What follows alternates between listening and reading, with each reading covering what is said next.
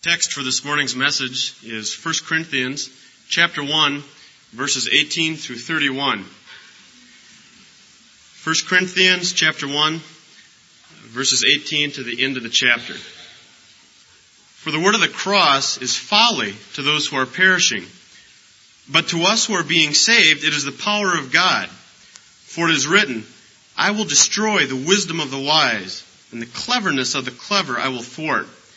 Where is the wise man? Where is the scribe? Where is the debater of this age? Has not God made foolish the wisdom of the world? For since in the wisdom of God, the world did not know God through wisdom, it pleased God through the folly of what we preach to save those who believe. For Jews demand signs and Greeks seek wisdom, but we preach Christ crucified, a stumbling block to Jews and folly to Gentiles. But to those who are called, both Jews and Greeks, Christ, the power of God and the wisdom of God. For the foolishness of God is wiser than men, and the weakness of God is stronger than men. For consider your call, brethren.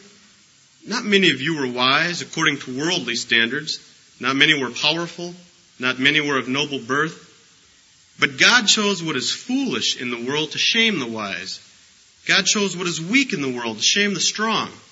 God chose what is low and despised in the world, even things that are not, to bring to nothing things that are, so that no human being might boast in the presence of God. He is the source of your life in Christ Jesus, whom God made our wisdom, our righteousness, and sanctification and redemption. Therefore, as it is written, let him who boasts, boast of the Lord. I meant to invite the visitors to our reception after this service. We have a brief reception if you're visiting and would give us a chance to meet you personally through those double doors in the overflow room there for just a few minutes after the service. You're invited to come to that reception. I hope that you'll agree with me this morning as we begin that in order to love deeply, you have to hate something deeply. You can think of examples, I think. If you love children deeply, you would surely need to hate child neglect and child abuse deeply. And if you love level-headed, clear-minded respect and kindness, you need to hate alcoholism and drug addiction. And if you love freedom, you need to hate slavery and totalitarianism. It just is a psychological necessity that if you're going to love something passionately and deeply, you must also respond with hatred toward that which ruins and replaces and destroys what you love. Now, the reason I begin with that comment is because I'm going to tell you that God hates something in a minute. And I know that if I were to just start out by talking about the hatred of God, we are so programmed that the term hate carries with it negative, unattractive, distasteful connotations about whoever's doing the hating. But I hope that having set the stage like this, you will hear the hatred of God as the echo of His love. That is, you will recognize that the reason God hates anything is because He loves something so much. His hatred is the reflex of His love. The only reason I think any of us should ever hate anything is because we love something else more that's being ruined or destroyed by what we hate. Well, what God hates, more than He hates anything else in all the universe, is human pride. Even more, I believe, than angelic pride. Because we are so less likely candidates for it. God hates human pride. Proverbs 6:16. There are 6 things the Lord hates, 7 which are an abomination to Him. haughty eyes stands at the head of the list. Psalm 101 verse 5, David speaks for God, the man of haughty looks and arrogant heart, I will not endure. Proverbs 16 verse 5, everyone who is arrogant is an abomination to the Lord. Isaiah 2 verse 11, the haughty looks of man shall be brought low, the pride of men shall be humbled, and the Lord alone will be exalted in that day. Jeremiah chapter 50 verse 31, behold, I am against you, O proud one, says the Lord God of hosts. Jesus said in Luke 16:15, what is exalted among men is an abomination in the sight of God. And you remember that awful story in Acts chapter 12 where Herod comes forth with his royal robes on, preaches his political message to the crowds, and they say, the voice of a God and not of a man. And Herod receives it. And God kills him with worms eaten on the inside. And Luke comments, because he did not give glory to God, but kept it for himself. God hates human pride with omnipotent hatred. Now, that is the bottom line problem at Corinth. To show you that, I want to take you on a whirlwind tour of these two letters to Corinth. And I would suggest you not even bother trying to turn the pages with me because I'm going to go too fast and skip too much space in between. But ask yourself these two questions as I read these texts. Number one, is pride the root problem at Corinth? And number two, what is the essence of this pride? Verse 29 of chapter 1. So that no human being might boast in the presence of God. Verse 31. Therefore, as it is written, let him who boasts, boast in the Lord. Chapter 3, verse 7. So neither he who plants nor he who waters is anything, but only God who gives the growth. Verse 21 of chapter 3. So let no one boast of men. Chapter 4, verse 6. That none of you may be puffed up in favor of one against another. Verse 7. If then you received it, why do you boast as though it were not a gift? Chapter 4, verse 18. Some are arrogant, as though I were not coming to you. Chapter 5, verse 2. And you are arrogant about your immorality. Chapter 8, verse 1. Knowledge puffs up, love builds up. 1 Corinthians 13, verse 4. Love is not jealous or boastful. It is not arrogant or rude. Now 2 Corinthians chapter 1, verse 9. Paul says hardship comes upon him and brings him to the brink of death. But that was to make us rely not on ourselves, but on God who raises the dead. Chapter 3, verse 5. Not that we are sufficient of ourselves to claim anything is coming from us. Our sufficiency is from God. Chapter 4, verse 7. But we have this treasure in earthen vessels, that the surpassing power might belong to God and not to us. Chapter 12, verse 9. I will all the more gladly boast in my weaknesses, that the power of Christ might rest upon me. God hates pride. And it is the root problem at Corinth because it is the root problem everywhere and in every heart. Now, what is the essence of it? Did you hear?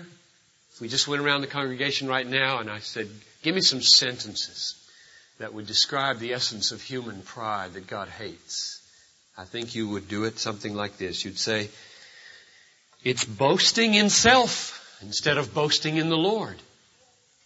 It's taking credit ourselves for what only God can achieve. It's relying upon ourselves and our own wisdom and power instead of God's wisdom and power. It's feeling sufficient in ourselves instead of resting in the sufficiency of God. It's the disinclination to admit that we are clay pots and earthen vessels so that another will get the glory. It's the disinclination to want to boast in weaknesses so that Christ's power is magnified. We know what pride is. We know what God hates. Now, what's the beautiful thing that is being destroyed and ruined by pride that prompts him to hate pride so deeply? What is being ruined, replaced, distorted, mangled? The heart that boasts in the Lord is being destroyed. The heart that relies upon God and not itself is being destroyed. The heart that wants to get glory for God rather than getting glory for itself. The heart that wants to give Him credit for what He alone can do instead of taking credit for it ourselves. That's what's being destroyed. That's what God loves, and that's why He hates pride. Now, if you have been tracking along with Christian hedonism, you'll see that in loving a heart that boasts in the Lord, God loves what also gives deepest satisfaction to us.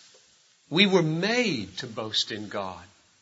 We were made to give Him credit for what He's done. We were made to rely upon Him. We were made to magnify Him by our weaknesses and His strength. It's the source of all joy, this boasting in God. It's the source of lasting satisfaction.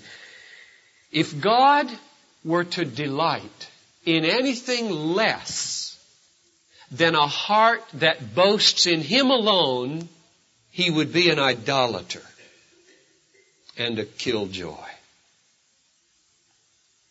I say killjoy because the pathway of pride leads straight to destruction. Pride goes before a fall, both temporally and eternally. God would be an eternal killjoy if He did not oppose pride. You know, the crazy thing about us humans is that we were made to boast. I really believe that. We were made to boast. And then sin came into the world, and from then on we have hated to boast in God. Sin and pride are that power that drags down our capacity for boasting from the galaxies of God's glory and directs it towards the gutters of human achievement. And I don't care whether that achievement is the building of a church, the writing of a symphony, the launching of a rocket, or the healing of a disease. It is, compared to the glory of God, a gutter compared to a galaxy. And pride is saying to us again and again, take that capacity you've been given to boast and like little tentacles on a caterpillar or fangs on a snake, direct it in to yourself and kill yourself with it. That's what Satan says every day. Boast in what you can do. Boast in what you can achieve. Boast in what you can associate with. God hates that pride because He loves you. And I want to guide you through a thought process in 1 Corinthians 1, verses 18 to 31, which comes to a climax in verse 31. Let him who boasts, boast in the Lord. What really I'm doing this morning, and what I believe Paul is doing, is trying to lay out for you the pathway that leads from bondage to self-adulation, and self-gratification, and boasting in self, to lead you through some truth steps to the place where you can be the kind of person who, with the deepest satisfaction imaginable, forever and ever, boasts in the Lord alone. That's what I want to try to do. There are 5 steps in Paul's argument here. Let's take them one at a time, not in the order that they occur, but rather in the order that moves from the most basic to the most primary or final. Step number 1. Paul simply states the broad fact that all human beings want to boast in something, but not God. Verse 22. Jews demand signs, and Greeks seek wisdom. Let's just stop right there. Signs are the display of power. Wisdom is the eloquent display of intellect in Paul's context here. And so what he's saying most generally and basically is that some people get their strokes from power and some people get their strokes from smarts, intellect. And you can get it directly by trying to be that kind of person, be smart, be powerful, be beautiful, or indirectly by associating with somebody who is when you're not. You could boast in a World Series baseball team, though you didn't play on it. Had absolutely nothing to do with it. You could boast in your alma mater. You could boast in the company you work for. You could boast in a friend who happens to be a little better than you are and you know him.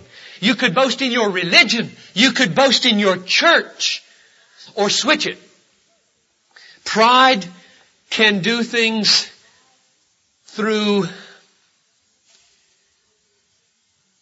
tractor pulls, through rockets that go to the moon, through motorcycles, biceps that look like grapefruits. Or if you're a woman, the power of a figure, advanced degrees, published articles, merit scholarships, savvy in the market, or the ability to win at Trivial Pursuit. People will grasp at anything to say, I did it.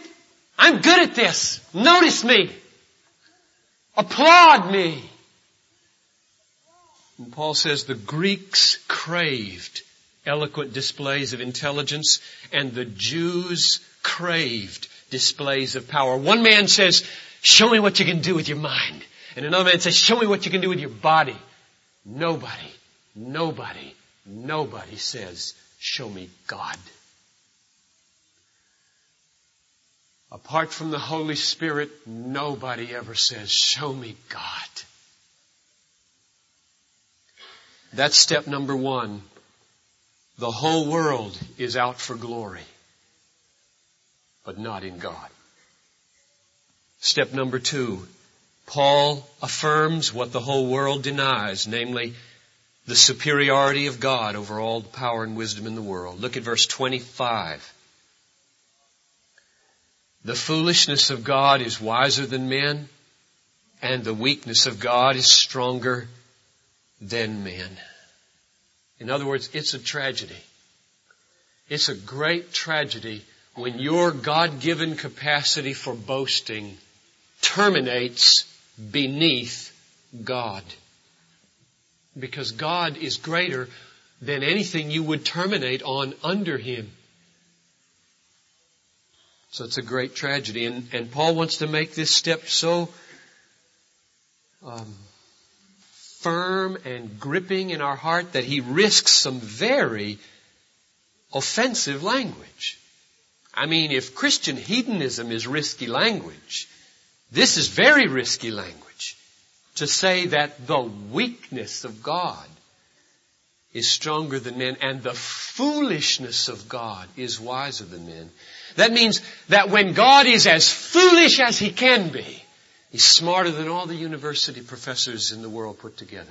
And when God is as weak as He possibly can be, He is stronger than all the bombs that we have amassed in this country and in Russia. When He condescends to put a little child on His lap in weakness, He holds the molecules of that child's hair in being by the thought of His mind.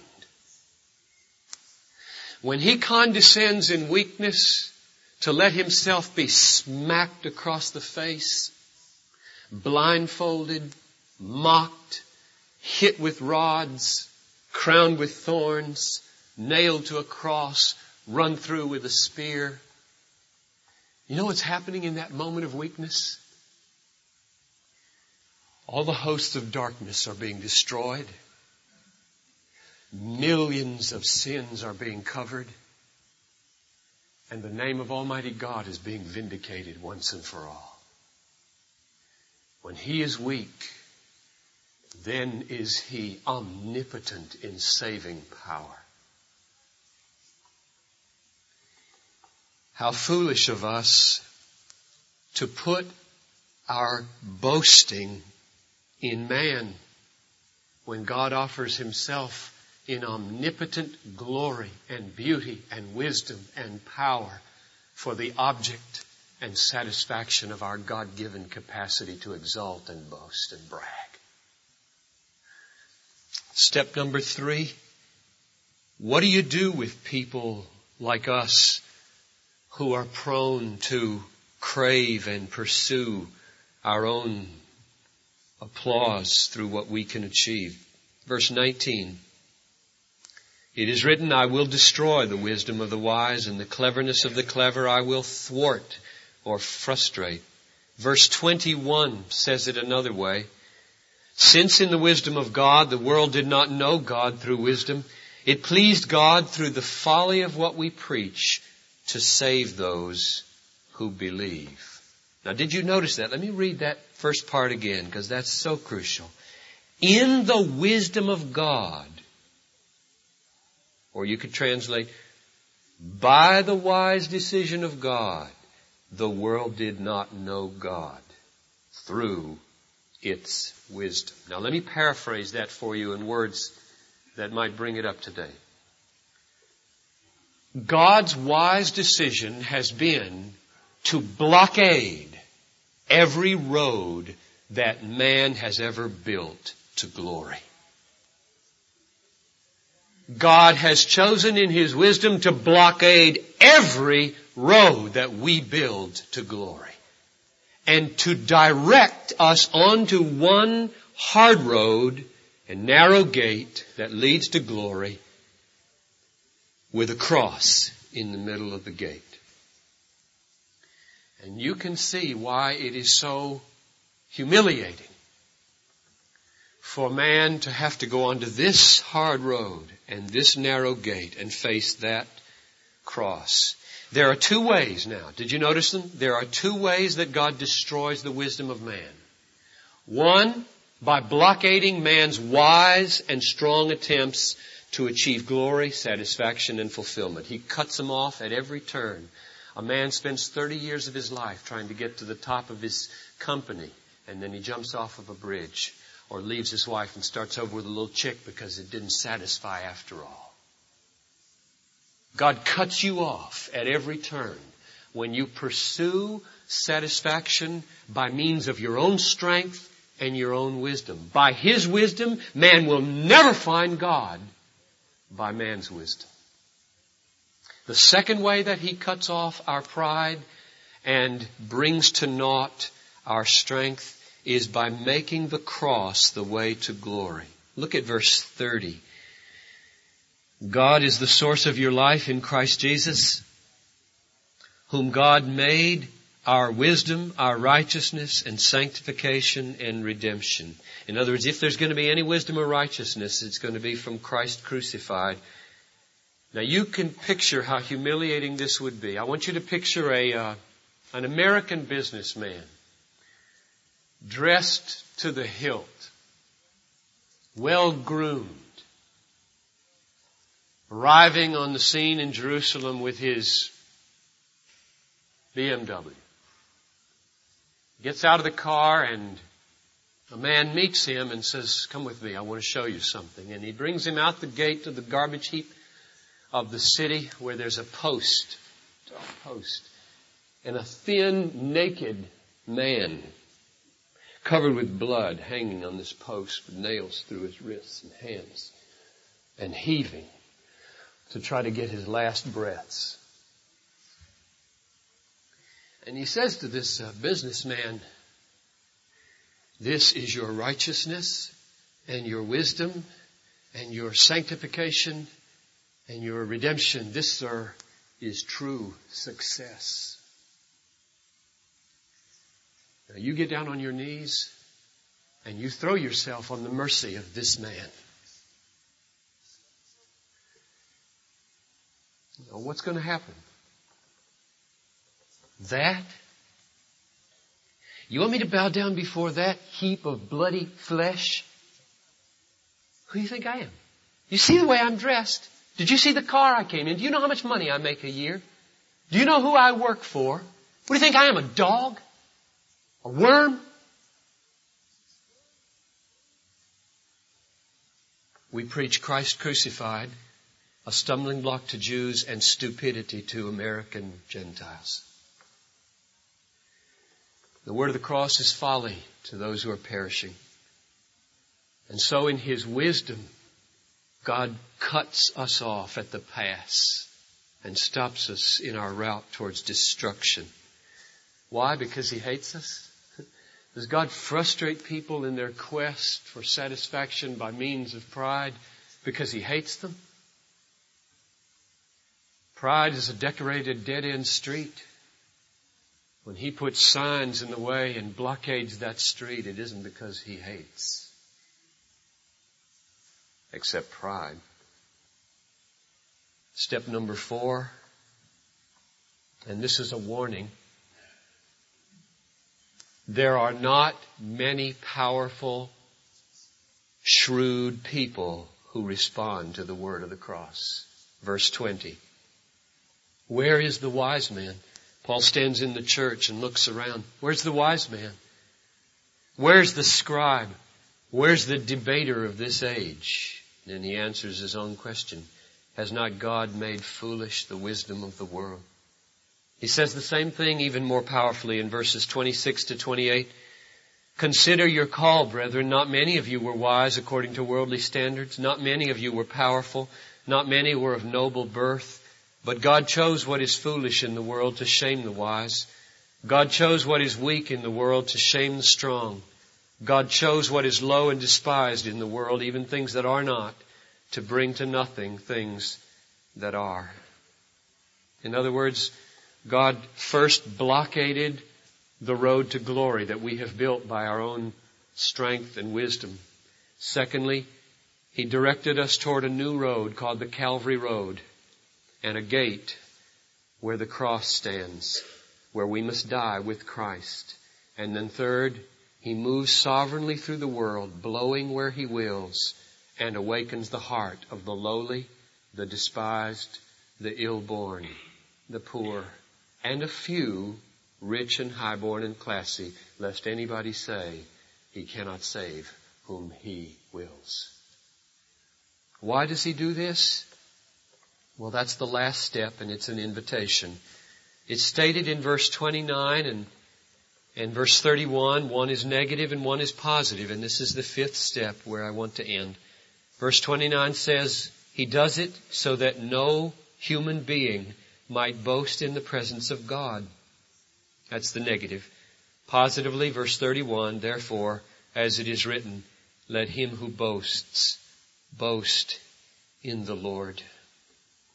Now, I close this morning by appealing to you to wake up.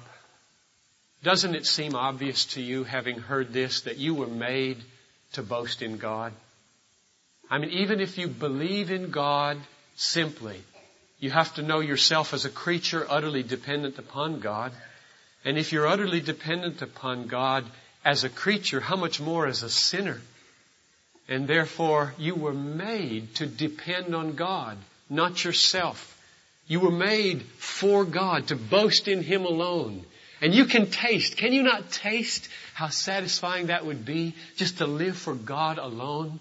To boast in Him and to stop questing after more evidences of your own wisdom and strength and trying to get applause from other people. To just decisively turn your back on all of that you've lived for all these years, and to face Christ crucified and let yourself be just swept up and killed, as it were. I am crucified with Christ. Do you remember what Paul said in Galatians 6:14? He said, God forbid that I should glory save in the cross of Jesus Christ, by which the world has been crucified to me, and I have been crucified to the world. I invite you, I urge you, I beseech you to come to Christ and die this morning.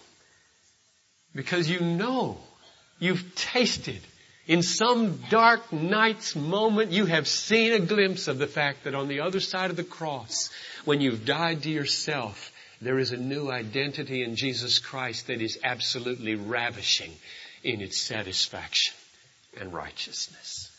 Let's pray together that God would work that among us right now. Oh, Father in heaven, as we close this service, I just long for no one to remain trapped in the bondage of sin and pride, which you hate and which will destroy their soul. But Lord, I beg you, would you call? Would you save? Would you beget anew? Would you quicken and awaken? Come, Holy Spirit, and perform the miracle of making the cross not folly, not a stumbling block, but the very beauty, wisdom, power, and glory of yourself. May we see the galaxies of your glory echoed, reflected in the bloody Redeemer.